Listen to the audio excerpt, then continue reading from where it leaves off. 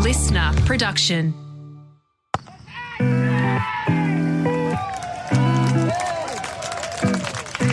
Hello and welcome to Willow Talk for another week. Adam Peacock with you here today. Brad Haddon, as always. Hads, how are you? Welcome, Adam. We've got a good guest here today, Dan Christian. Just got him off the golf course, which is good to see. Dan, how'd you go at the Pro-Am? Had a great day up at the Pro-Am. Thanks for having me, guys. I enjoyed coming on a couple of weeks ago, so yeah, nice to be here. Pro-Am was a good day. Well, Had's about to get his passport out, which means we won't see him for about 8 months. So you're going to be a bit of a regular, hopefully, if you're okay with that. So, yep, sounds good. Hads, you okay with that? Like for like. Yeah. You are near the door again today, I see. Anyway. I tell you what I have got, though, and it's growing fast. Okay. You know how I like my trucker caps. Once again, I've gone to the collection, and this one's quite funny, from Forever Funny, and it was quite funny. So they gave me a trucker cap. Yeah. And what they said the trucker caps don't fit. The someone's got it size of a pumpkin for a head. Yeah. So they went and made you another one. Thank you. So it'll fit. Tell me if that fits. Okay, I'll give it a Keep try. sending them in. We're happy with our trucker caps. It does fit, actually. Yeah. Again, it's on the last rung. Well, you know what they said? Yeah. He's got the head the same size of a pumpkin, whatever it was. It doesn't have two ends in it. Wait, your head does. So once again, keep them coming in. I've got a great selection of trucker caps at the moment. You do, and a nice bit of cash going in to your bank account each week for Thanks very the much. full sales sign on your head as well. DC, there you go. This is what you get when you come in here. You get the piss taken out of you. So. Mate, I reckon I've had 15 sent to me. This looks like it's a financial company as well. Mate, I'll work through them. all. Just spreading the love. Best ever, this guy. He's not bad, is he? I need to go the other way with hats though. I've got a pinhead, so I need the Let's go to Steve Smith's house. yeah. His hats tend to fit me. Here we go. Closer than anyone. This episode, we're going to recap Australia's clean sweep over in New Zealand in the T20s, or the T10, that was the last one, and update our rolling T20 World Cup squad. Well, Hads will. He's rolling one. DC will bring you in as well and get your thoughts on your 15-man squad for the T20 World Cup, which is just a couple of months away on the other side of the IPL. We're going to review the fourth test between India and England, look at the 50-over domestic finals on the weekend, finish with our risers and fallers as well. And as always, thanks to those who follow and subscribe to the show. We've hit a major target, 300 ratings on Spotify, way ahead of schedule. We're going to try for the 334, the famous number in Australian cricket, before the clocks go back in just over a month. We're also on 98 ratings on Apple, so close to three figures. Don't forget, you can watch Willow Talk on YouTube, get in contact with us on social media, slide into our DMs, of course, on Instagram and TikTok, like a certain Matthew Hayden has. Gents, about your story about Ricky Ponting dropping that catch as well, which was well told, I must be said. Without Mayo, this one was actually what happened. Haydos, he said, punter never dropped catches. He was so bloody good. So suck shit is all I'll say. He is human after all. Haydos, gone back to the old 13, 14-year-old sledge. Suck shit. So there you go. Thank you for that. And being in our 90s in the Apple ratings, guys, who was the worst sufferer of the nervous 90s that you ever saw in your career? The guy who got the jitters the most on the cusp of three figures. Were you two good hits? I've thought about it. A couple of times I've done it. Tried to do it a test match actually against South Africa. A couple of 4s and 6s in the over and thinking, I'm one good hit away here. This is 100 at the whacker. We'll be under pressure, stumped. DC, what were you like? Not great either. Yeah. I think I only got 5 first-class hundreds, and I think I've got 6 or 7 90s. It's so stupid, though, when you think about it. Take a step back from the personal achievement. But, in the context of a game, especially a 2-innings game, you're only talking 5 or 6 runs either side of triple figures. It's not going to materially affect the result, but it can ruin your, not career, but can ruin your day and make you think about it for a long time, even though it's only a number. It's only plucked out of there. It's not only a number. No, it's not like 94 and 96 are tough numbers. Okay. Because you're thinking, I'm just one good hit away. If they bring this off spinner on, I can get him over mid-wicket, and all of a sudden you've top-edged it. We've all been there. Well, I haven't, but yeah, I can kind of get it by watching on that it means a bit. Yeah. And it can ruin careers. Can? Well, if someone looks back at your career or towards the end and says, he's only scored 300s, they never go, he scored 796s. Right, numbers. Speaking of numbers, 3-0, that's a pretty good number. Australia over New Zealand in that T20 series. What did you take away from it mainly, Hads? What I took away from it is New Zealand panicked a little bit playing against a top quality team. They dropped a lot of catches. They were in every game. And they could have won the first two, but it was their fielding that let them down. And what that says to me is the pressure that Australia create. Playing against a team like Australia, you've got to take those half chances because if you don't, they'll dominate the game. And New Zealand just come up a little bit short on the little things in the game that make a difference. Yeah, they. I think just that quality all the way down the Aussie list just put a little bit of pressure on the New Zealand guys, particularly that second game. I watched a lot of that second game at Eden Park, and it was interesting watching how the Aussie guys batted. They just kept going. Yep. They kept going and going and going. Looked like they were going to get 250 at one stage and scratched to only 170 odd, I think it was. But then just that pressure just put it straight back on the New Zealanders and they couldn't handle it. But what about, though, I like the style they're playing. They've got a game style now. They're going to go hard for the 20 overs and that'll suit conditions once it gets to the Caribbean. But no matter what you get, with this bowling attack where you got Cummo, Hazelwood, Stark, Zampa, then if they're not playing, all of a sudden Spencer Johnson's starting to really make a name for himself. Ellis is a really good role player in that team. But no matter what they get, they can defend. Yeah. Adam Zampa, we spoke about him after the first game when they went after him, New Zealand. His role in the second game, conversely, is that where he comes into his own and we've got a really good look at how valuable he'll be on those wickets, those decks in the Caribbean? Because if Australia set any kind of total, they think, we can get after Zampa here and it might not work out for him. I think he's the most important player in the team. We've seen that in the 50-over World Cup. We seen it leading into the tournament when teams went after Adam Zampa and got hold of him, all of a sudden the result was different. It'd be interesting to see once the squads get named, but I'd like to carry a couple more spinners. So if he's having one of those days where they do go after him, you've got someone else to bowl. I know you've got Maxwell and Short in the squad there now, but you need to give Adam Zampa a bit of protection because if you're planning to play against Australia, as soon as he gets the ball in his hand, you're taking the risk to go after him. Yeah, I think so too. Because as you say, as soon as you put Zamps under pressure, it makes it a lot easier for not just the guys out there batting, it's the guys in the dugout see that you're taking down their best bowler or their most important bowler in that middle period. Yeah, it just completely changes the innings. Had said it before about the power that it looks like Australia's going to rely on so much. And you look at most of them and they can clear fences, any fence in the world. How much tinkering can you do in T20 with T20 tactics, DC? You've played an absolute stack of it around the world. And Australia relying on this with the calibre of players that they've got is obviously pretty clearly defined. Yeah, tactically, how many ways can you go about it these days? It all depends on your conditions and what your wickets are playing like, I think. Okay. I think in Australian BBL cricket is sort of completely different to anywhere else in the world because our grounds are so much bigger. So you can't just go out and blast as much as what you can, say, in New Zealand where they're playing at the Cake Tin in Wellington where it's 60-metre boundaries. And over in the West Indies, the grounds are quite small too, as probably will be the ones in the US that they're going to play on. So I think that style of cricket, being able to come out and just go bull at a gate and have a really long batting lineup that can just keep going and going and going, I think that'll work well on those smaller kind of grounds. And that's the beauty of having someone like David at number 7 and then even into your bowling attack like Cummins and Stark. Cummins has got a fantastic record with the bat, particularly in IPL cricket. So having him being able to come in if he has to with 3-4 overs to go, it's a real luxury for the top order. They can just keep slogging. I've got one, and you've played all around the world, DC, and you've played a similar role at times in teams that Tim David's playing. So we look at the Hurricanes and there's a lot of talk about, let's get him up the order, but to me, he's going to be the X factor for us in those last 4 overs. But from a training point of view, he can simplify his training. He knows exactly what's coming for him. With a player like that, you say, you know what? He's in the team as a role player, and we're not going to try to push him up to 4 or 5. This is your role. What do you do there?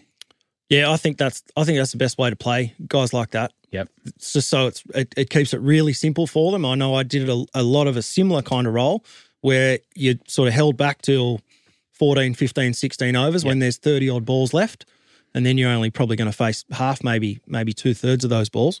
So the maximum balls you're probably going to face is probably 20. You give yourself 2 or 3 to get in, and then you go. And you just got to try and finish that innings off. And we spoke about this the other day, Adam, and with someone like Tim David now, so planning for the game, there's a lot of analytics involved, and you've done it as well as most. So he goes to the computer and says, okay, I'm facing Bolt. I'm not worried about whether he swings the ball up the top, whether he uses his bouncer. You're looking at the last 2 overs and his numbers might change then. He might say, okay, he bowls 70% slower balls. I can set up for that. But then you can plan really clearly on what you're trying to do. Yeah, big time. You look at the guys and who bowls more slower balls than any other, what kind of slower ball it is, whether they're a wide Yorker bowler, whether they're a straight Yorker bowler, whether they're going to miss full, whether they're going to miss short, things like that. Obviously, then you've got all that in the back of your mind, but then you're also taking a lot of the information that the other guys are bringing back about the way the wicket plays. But yeah, it's a good way to plan. That third game in New Zealand, basically a T10 in the end, is that a factor as well when you have to realign what you're trying to do? It's already short enough. And the World Cup, at some point, you'd imagine one of our games is going to be rain affected. Hopefully only one, maybe more. I don't know what the monsoonal conditions are like in a Caribbean summer. But is that something to help plan, or is it just everything goes out the window when a T20 gets shortened? I think you can plan a little bit for it, but you don't have to do too much. It might be a case of just making sure that someone like Glenn Maxwell faces most of those of those 10 overs. Your absolute best strikers, similar to how you might plan for a super over if you get in that situation. You want your guys that can go out and hit the ball 360 and go from ball one, which you got Glenn Maxwell and Tim David. You're probably your two best in those kind of situations. Do you rest your captain, by the way, on 100%. that one? Mitch Marsh? Yep. Why? 100%. You got to plan for everything. Yeah. Mitch Marsh has had a huge summer. We know he's had a lot of injury history, and he's going to be a huge player in the Test match. Yep, you go in and he's done really well, won the series, but you got to plan for these things. And this is a great opportunity to have a look at Steve Smith at the top of the order, give Matty Short a go at number 3. He's been the best player in the Big Bash for the last 2 years. So, yeah, I don't think it's a big deal. And you got to plan for these type of scenarios. So it's a great opportunity when you're 2-0 up. Who's your best captain you've played under? And we mentioned your tracksuits when you were on. The collection of hats that you've got around the world, DC, T20 franchises. Who's the best captain you've... few tracksuits. Michael Clark's probably the best captain I played under. Oh, really? Yeah, he was my first Australian captain. And just the way that he made me feel as a player when first coming into that team, it really made me feel like I was meant to be there. I earned the position, and then the way he went about it tactically, he was absolutely brilliant, I thought. Yeah, he obviously didn't do what he did to Shane Watson in that video we put up on the Willow Talk Instagram with the run-out hats. But, does Clark... Obviously, Michael Clark is still in the news for various things, and also his opinion on cricket. But is it a little bit forgotten about how good a captain he was tactically? Well, not to the people that played the game. Tactically, Michael was really good at. He was always trying to think 2 steps ahead, and there was never any dead air in a game. And he wasn't afraid to try things. If he needed to bowl part-time bowler just for 2 overs, or even little things. What he did with Mitch Johnson. He said to Mitch, mate, don't worry about swinging the ball. I just need you to bowl fast and hurt people. So that all of a sudden that cleared Mitch's vision, and we seen what happened there. The best captain I played under, Clark was very, very good tactically, but for the leader of men was Ricky Pontianeezy. The way he could communicate with every different person in the team. And you got to remember, he had this great Australian team that he kept challenged to get better and better. Then they all retired at once, and he inherited a group of myself, Ryan Harris, Siddle, Clark. Or Clark had been there a while, but he had to find ways to communicate with us. He couldn't say the same things to Chris Rogers that he did to Matthew Hayden. So the way he made everyone feel, but the way he could communicate with every different person was the best trait I've seen in the captain. Is that you sucking up because you called him out for that drop catch? Well, he did drop the catch. He dropped a sitter. You got any Ricky Ponting stories, DC? I opened the bowling in an IPL game one day at him and Sachin. What? Yeah, at Bangalore. They were both opening the batting for Mumbai. How'd you go? No, it wasn't at Bangalore, everywhere. was it? Yeah, it was at Bangalore. Yeah, and I got panned everywhere. As I should have. I was a medium pace to take the new ball against 2 of the greatest ever. So you've been chucked. Who was your captain that day? I think it was Virat. Okay, so Virat's gone. DC, do this. I believe in you. What was the theory? There you go. Take the pace off it? Yeah, it must have been. Swing or just like maybe try and burn the early over. Get the ball old. Yeah. Who are you more nervous bowling to? Oh, it didn't matter. Like, it was like the Bangalore boundary is about as big as this table. And the wicket's amazing. And the wicket's like it as well. So if you go for 14 and over, you're happy?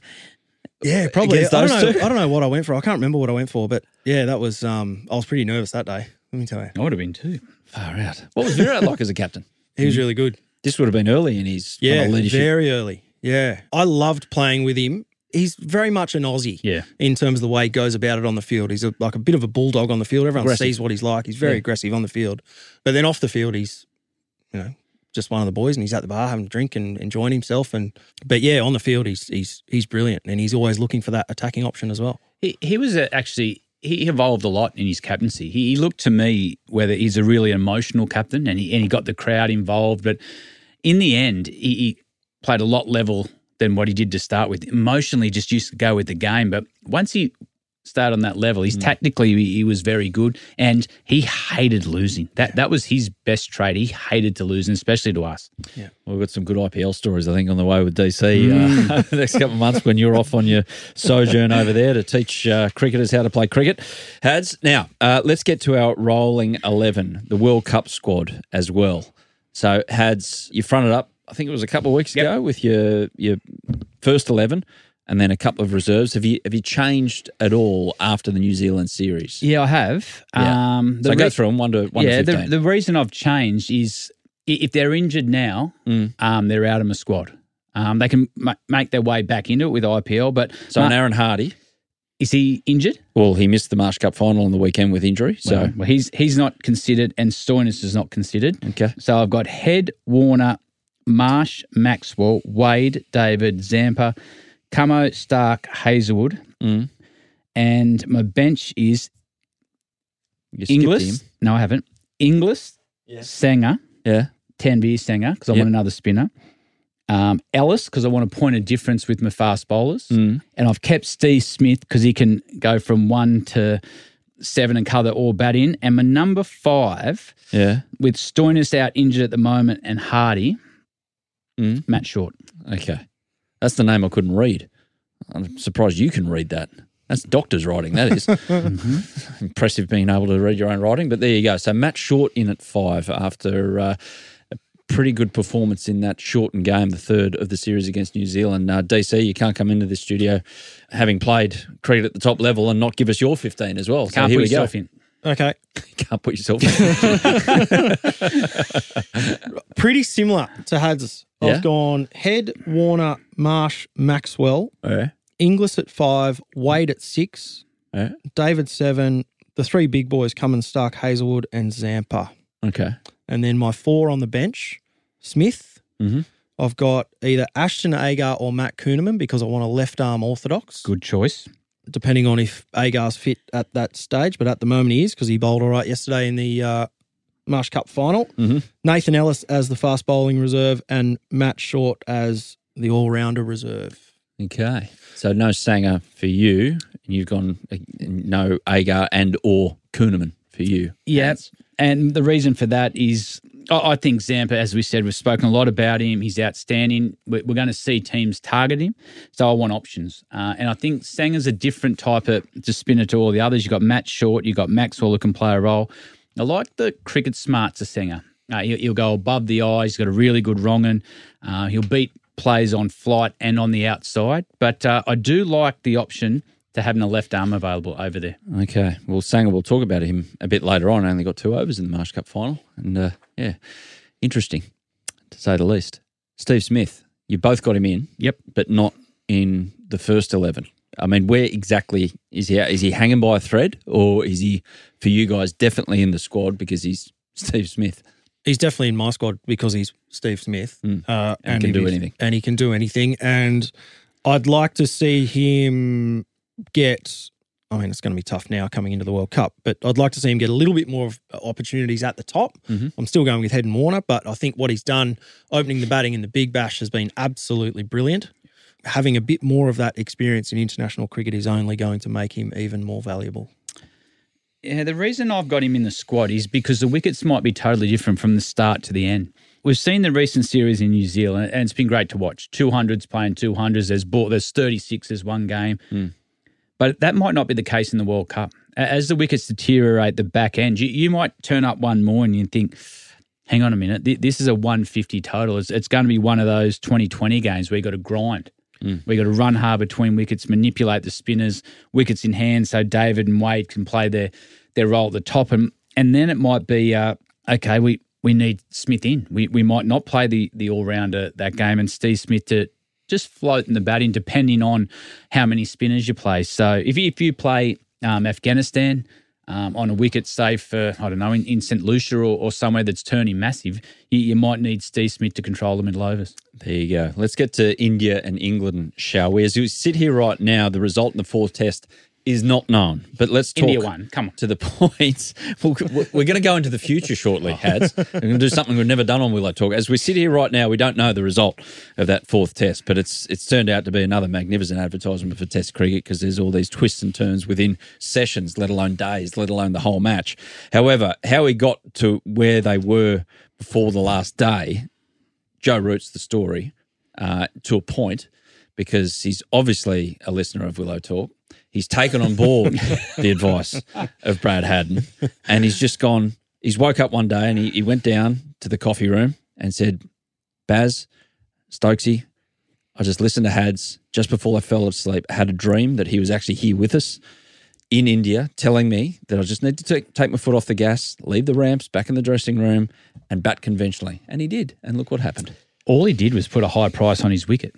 He's the best player in both teams there. He's got 11,000 runs. I think he just brought up his 9th or even more hundreds against India. He's got more than Steve Smith, his 10th actually. He's got more than Smith and Ponting. So all I want him to do was put a high price on the wicket. I love what Bazball's bringing. And Bazball's got him in this test match. They're right in this test match. Yeah, so Duckett, Crawley, those guys, Bairstow to a point, they're playing the same way, but Root just adjusted. The reason they're playing the same way is you just want to simplify the game. Like Crawley's, he's averaging low 30s, Duckett's about 35, and all they're trying to do is simplify the process for them. They're just saying, play the way that's got you here.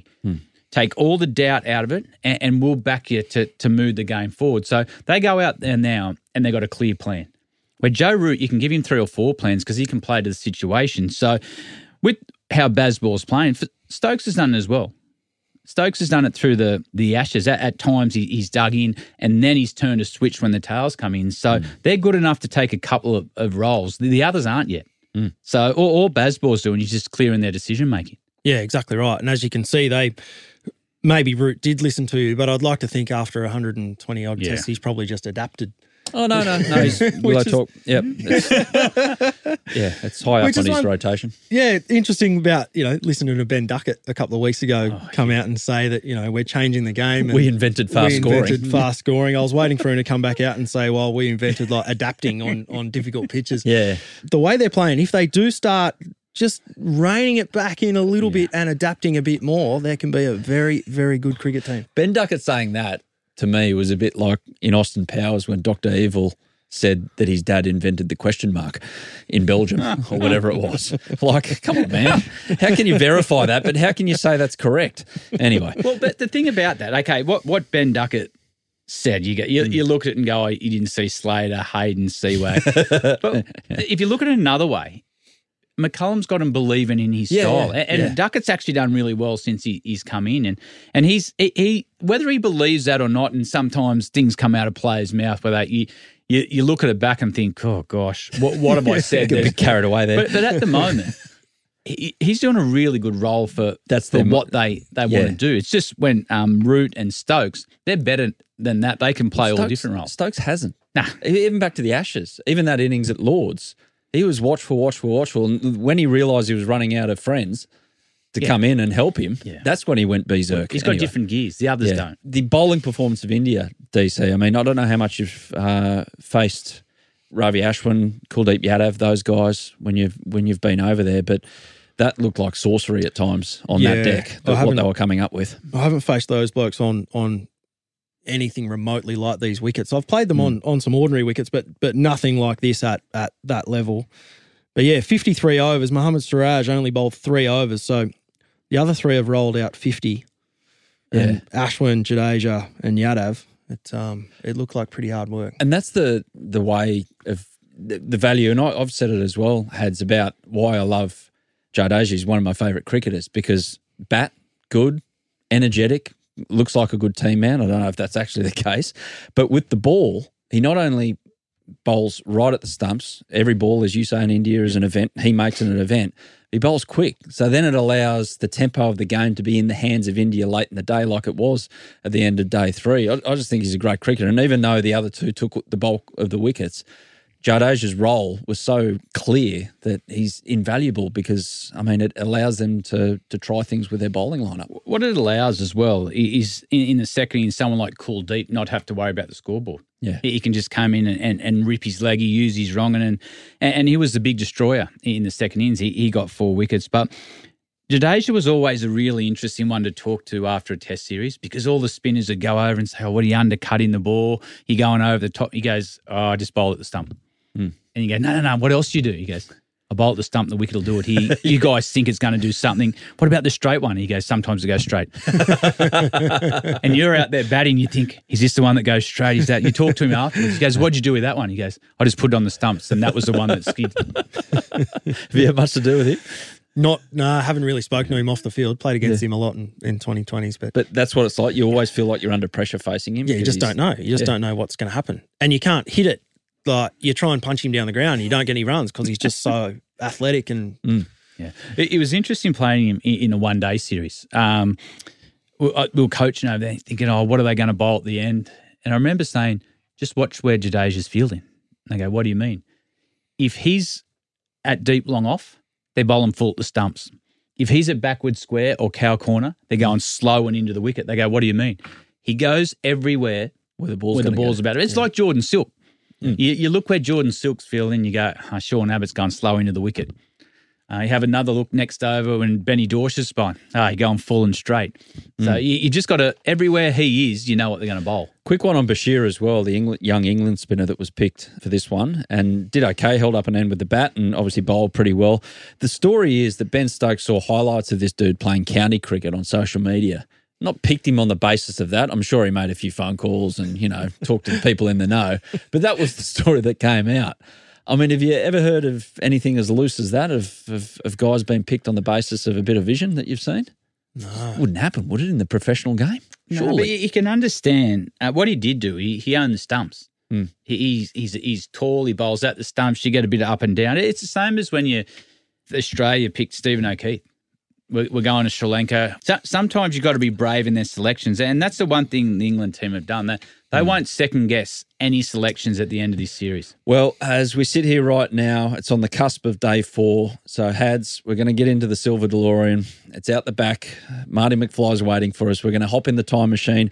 Adam Peacock, it's over to you with a review of what happened in this test.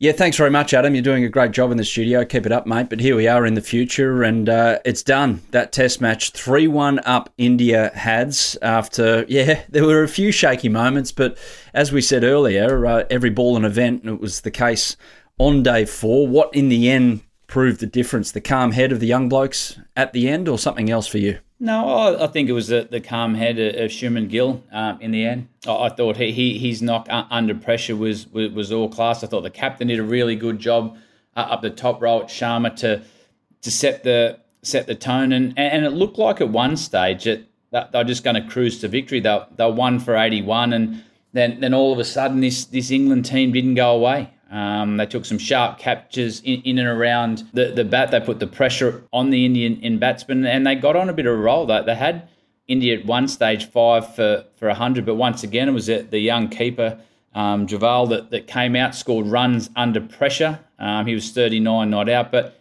in the end it was interesting with Ben Stokes' fields at the end. He didn't have a lot of men around the bat where the majority of his wickets came around the bat. Ollie Pope took a couple of catches. Anderson took a absolute screamer off Joe Root, and folks got rid of Rohit Sharma. But it was in the end, I thought Stokes might have been a little bit more aggressive at the end of the game. Really easy for us. I mean, half a world away. Calm heads, not out there in the middle to say shoulda, could have done this. However, I was sitting 50 runs in with that runway getting shorter all the time for England, and it was quite obvious that Jarrell was comfortable pushing forward and defending, and so was Shubman Gill, who was really, really patient by his standards, that there was no one either offside or onside in front of the bat.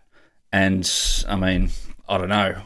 It might have been the tactic that got them to that point, England, 5 for 100.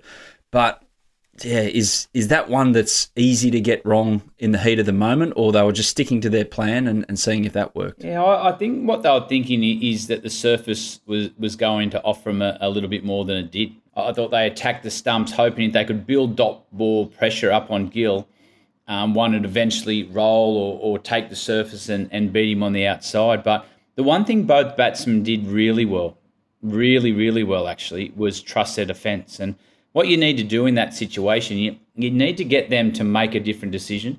And sometimes with a bat pad offside, it's not so much that he gets the wicket, but it just changes maybe the angle of the bat to try to push it past him and allows that ball to skid through the gate. But both batters, in the end, after being 5 for 100, to put on that 50-run partnership, mate, showed great character for a couple of players so young. And it's another step forward. We saw a massive step forward for Indian cricket a couple of seasons ago here in Australia when they basically brought their B, if not C team out and got it done in the middle of COVID. Now, you fast forward to now, and no Kohli, Bumrah rested for this. So arguably bat and ball, India's two most important players, you could say best, and they're gone, and England still can't get it done. It's two young guys. Oh, Shubman Gill's a bit more experienced than Jarrell, but they've just come into the side. KL Rahul not available, and they still win. And they're 3-1 up with a chance to win 4-1 in Dharmasala, and you wouldn't count against that with Bumrah coming back in. So the depth of Indian cricket, it's like this, it's this big snowball rolling down the mountain. It's only getting bigger. It's a huge production line. And Jarrell, the one thing I liked about his game was they go back to that first innings where India were in a lot of trouble. He had that good partnership with Kuldeep, and you just had to listen to Ravi Shastri on commentary. And everyone's, England are right in this game. And all he was saying is just get to 40 runs, just get close to 40, have a lead of 40, watch this Indian team. And that's exactly what they did. And that partnership was probably the crucial one. In the end, the young keeper had a great game. He got 90 and 39 not out, and he was really, really sharp behind the stumps. So, yeah, they just don't go away, this Indian team. But England tried hard. The surface, once again, I think brought them into the game a little bit. So their spinners got a lot out of it. But in the end, it was, just the class of India in their conditions. Now, take the emotion out of this next question I'm going to ask you, Hads, if it's possible, and look at it as analytically as possible. And try not to be dismissive of the question. But you can call it the Bazball era. I'll call it the current era of England cricket. So 50-over World Cup didn't happen for them. Disaster, in effect. Didn't win the Ashes and have got beaten in India. Has the shine gone off the amazing start that this era got off to? I'd take 2 deep breaths here. You know what? They've been in every test match. Probably not the last test, sorry, but they won the first one. This test, that they were in it. If a couple of things go their way, that they win this test match. So you've got to remember, Australia haven't won for how long over in India. It's the hardest place to go in the world. But what England are doing well, there it is. They're trying something different. They've gone in with a couple of young spinners. Hartley has been outstanding since he's coming into the team, and they're trying something different in these conditions. They're not just going, okay, let's play 3 fast bowlers and a spinner. They've gone in with 1 quick at times and played the conditions. So, no, their era's not over. They're still trying to win cricket games. And India were just too good on this occasion. But England have found a way to stay in this test match. Geez, that was a man fighting with himself like you would not believe, everyone. If you saw him when he was saying those words that he really did mean, they came from deep within. He got them out in the end. Well done, Hats. Proud of you.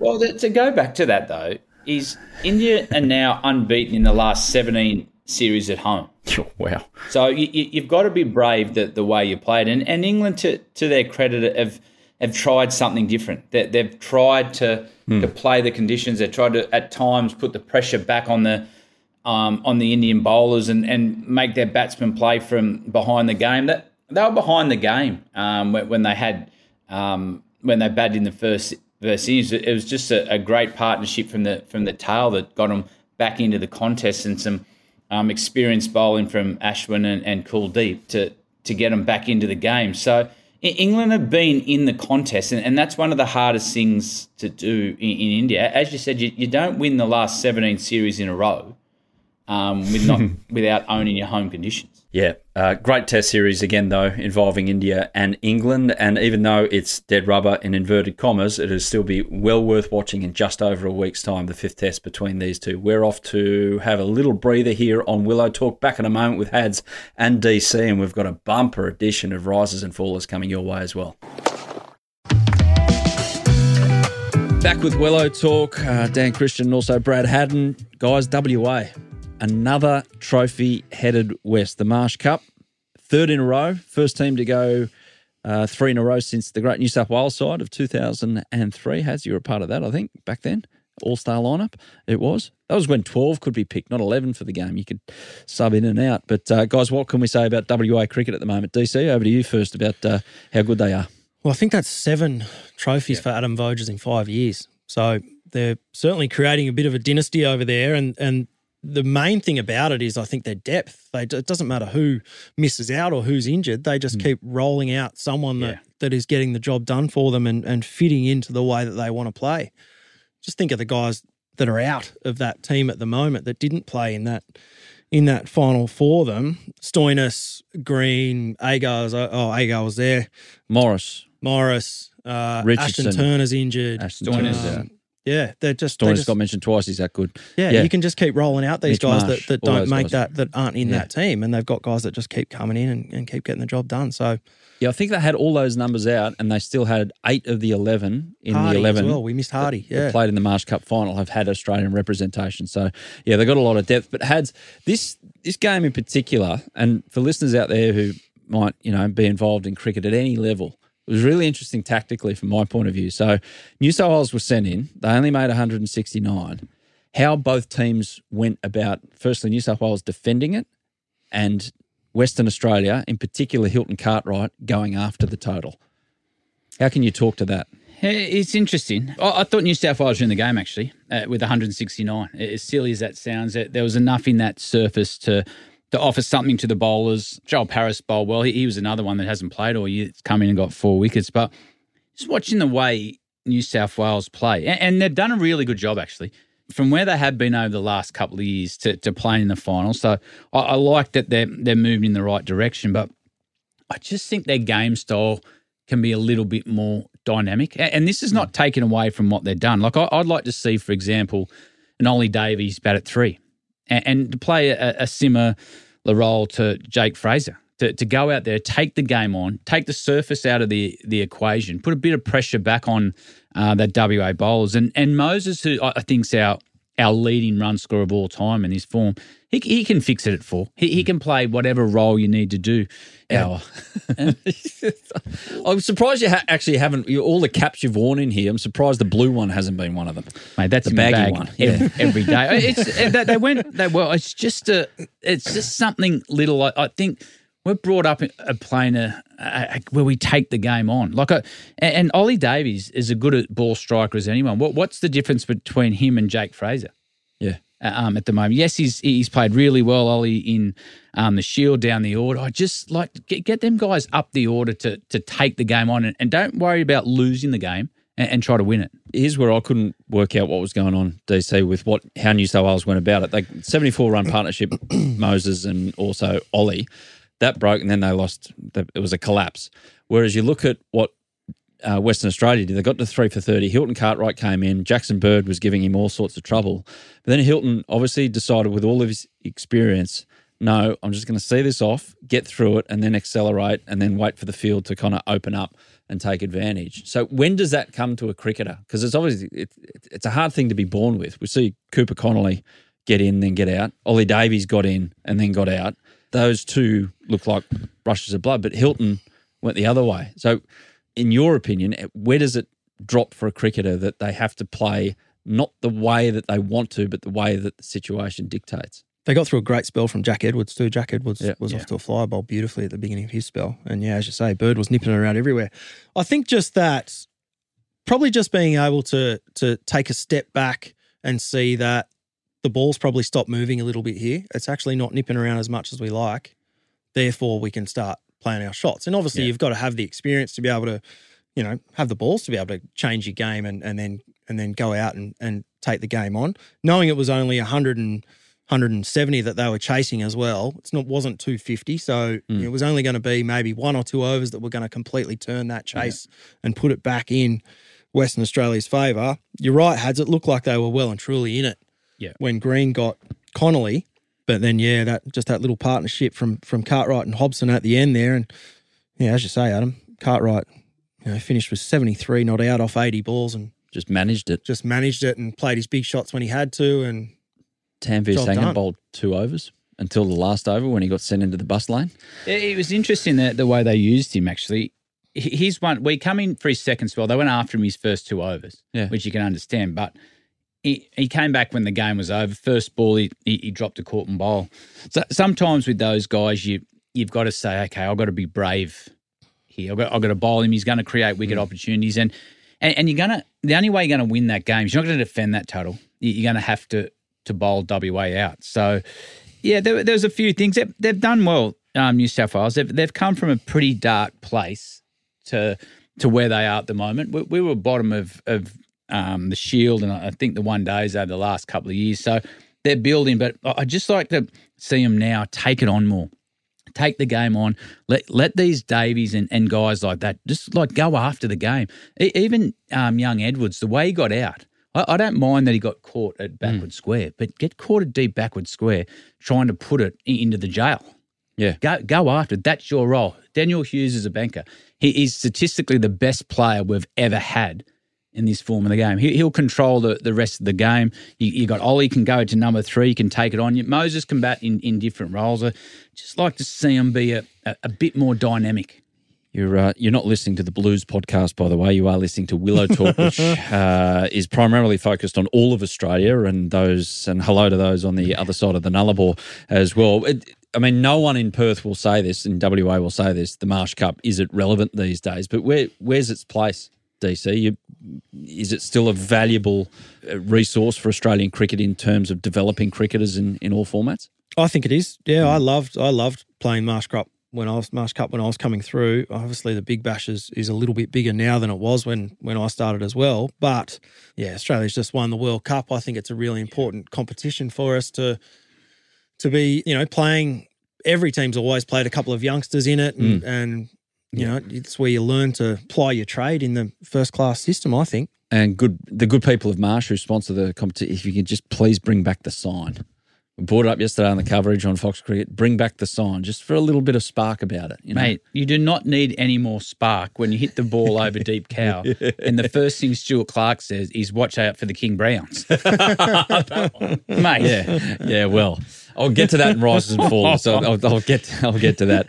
The WNCL as well. The final was on Saturday, and Tasmania completed a hat trick of women's titles with a 6-wicket win over Queensland. Queensland made 8 for 248 batting first. So fair old target for Tassie to chase down. Charlie Knott 73. Heather Graham though 3 for 39. In reply, Nicola Carey scored an unbeaten 111. Graham all round superb game 63.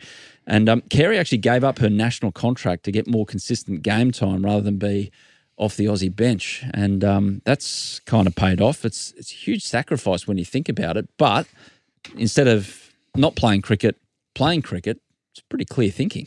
Well, it is clear thinking. There's a couple of ways to look at that. I know when we toured a lot, we used to bring a young player at the time Mitchell Stark was one of them, to give him a look at what the standard was around training, the behaviours you needed to, seeing that with Morris over this summer. And for Carey to say, you know what, I've seen what it's all about. I'm on the bench a lot. It's a star-studded team. And to go back now, because there's other opportunities you got to remember now in the women's game. They need to be putting big numbers up like this with the 111, because there's opportunities in the 100. There's the women's IPL now. So she wants to be playing and putting a name up in lights to play all those tournaments. How hard is it when you've got a decision to make like that? Do I drop down a rung to play, or do I stay with the elite group to, further myself that way?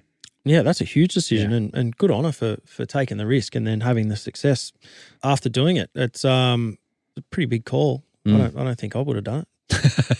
I don't think I would have either. Quite sure of it, actually. Risers and fallers. Let's get to it right now. Riser, Brennan Julian. It's on the rundown, and I love this term. Thank you, Sammy, as well. Brendan Julian's sick burn on New Zealand, just as an idea, New Zealand, as a notion. Kiwi commentators were drooling over Spencer Johnson's IPL price tag, and BJ just says, well, he got 1.78 million in the auction. What's that over here, about 5 million? So just a little whack at the true value in the context of the rest of the world on New Zealand. So there you go. And another riser, Elisa Healy sharing the stage with rival captain Harmanpreet Kaur at the launch of the Women's Premier League in India. There's all big song and dance as they do over there. They're having a great time. But it's good to see. This is the player which our beloved captain had issues with in the recent series, like, just not doing the Sourav Ganguly at the toss and making her wait and doing all kinds of things and putting pressure, trying to put her off a game. Look like they've got on with things, which is good to see. Well, it looks like Heels is understanding the IPL. Just going to say, it's amazing what a bit of cash does to your relationships with people. Smart woman. She's a smart woman. Anyway, the fallers. Now, okay. I'm not having a go at Swifties. If you have a go, tell us I'm walking out. No, I think it's wonderful that people find joy in such things. However, they made it harder than it needed to be for WA. Maybe you organised this to make it harder for them to get to Sydney. See why this happened. Yeah. So just a quick one. If you don't know the story, they couldn't get direct flights Perth to Sydney, so they had to go via all ports to try and get here. They had to get separate flights and everything, the squad WA, to get to Sydney for the final. Well, there's never a true word spoken. You get your baggy blue and your baggy green comes with it, and everyone wants to be a blue bagger. Even Taylor. There you go. AJ Ty suggested Taylor send a private jet to pick them up, and that did not happen because Travis Kelce got the private jet in and then out of Sydney. So there you go. I've got another faller, guys. I don't know if you've got any risers, by the way. Have you got anyone you'd like to large up here, or we cover it there with BJ and Hills? I think we did. I've got a faller, though. Time limits on games when there's still sunlight. I don't get it. The T20 in Auckland became a T10 by virtue of the fact that we woke up a couple of months ago and said, no, that's the time frame for it. Cut off of, I don't know what it was over there, 4 p.m. local time or 5 p.m. local time. We can't go past this. There's 2 hours of sunlight left. TV. So what? Games go to extra time all the time. Like, let them play at least 15, if not 20. We waited around. Here we go, back to IPL stories. We waited around one night. More the better. In Calcutta for a game until midnight. Yeah. And then they eventually decided to call the game off, and we were still going to play a full-length game. The reason it got called off is because the ground was flooded because there was a monsoonal downpour. But no time limits over there. So what, you would have played until 3 o'clock in the morning? Starting at midnight. Starting at midnight? Yeah. Jeez, over 8 would have been quick to get it back at the hotel. But Exactly. But the same thing can be done with the Big Bash. I don't understand why we're not even allowed to take drinks around to the blokes on the fence these days, or take gloves out because we're worried about time limits. But just it's the same actually in kids cricket. I've watched recently that you're not allowed to go and talk to your mate when you walk out to bat. Remember, you used to walk out and the non-striker walk up to you and say, "Mate, you're in some trouble. This guy's bowling fast." Now you're not even allowed to talk to him. Yeah, guys, time is infinite. It's never going to stop, so just utilise it properly. We want to watch some cricket. We don't want to have to watch it because, we have to pay the security guards an extra hour or something like that. Anyway, little gripe of mine. Sorry, I'm glad I got it off my chest. This is cathartic, this particular podcast. And another one for you, another faller. Building a state-of-the-art, multi-million-dollar cricket centre, and I know real estate's hard to come by in Sydney, but building it seems right in the middle of a reptile park because the snake pit where Ollie Davies sent his 6, that was, I don't know why those guys went in there and had a look for that ball, but I would have thought that maybe a little clearing can go on before we continue with some cricket out at Cricket Central in Sydney because that looked dicey. Brown snakes everywhere, DC. Well, maybe put a net up or something like that. I'm not sure, Hads. I think they're going to build another ground right next to it there eventually. Maybe have a clearing. And it will be cleared. A little working bee to get rid of all the weeds. Yeah, maybe there's... from the reptile park. Yeah, maybe there's a few greenies that have been over there and said, don't get rid of the habitats. Oh, you would go and plant some trees elsewhere. You ever played a game out at what's Blacktown's home ground? Joe Joe McAleer. McAleer, yeah. I remember coming back from an Australian game and thought, I'll play great, I'll have a hit. But I didn't take the gloves and I was fielding on the boundary. And I could hear something in the covers. I think I might have told you this before. I'm thinking, what's that?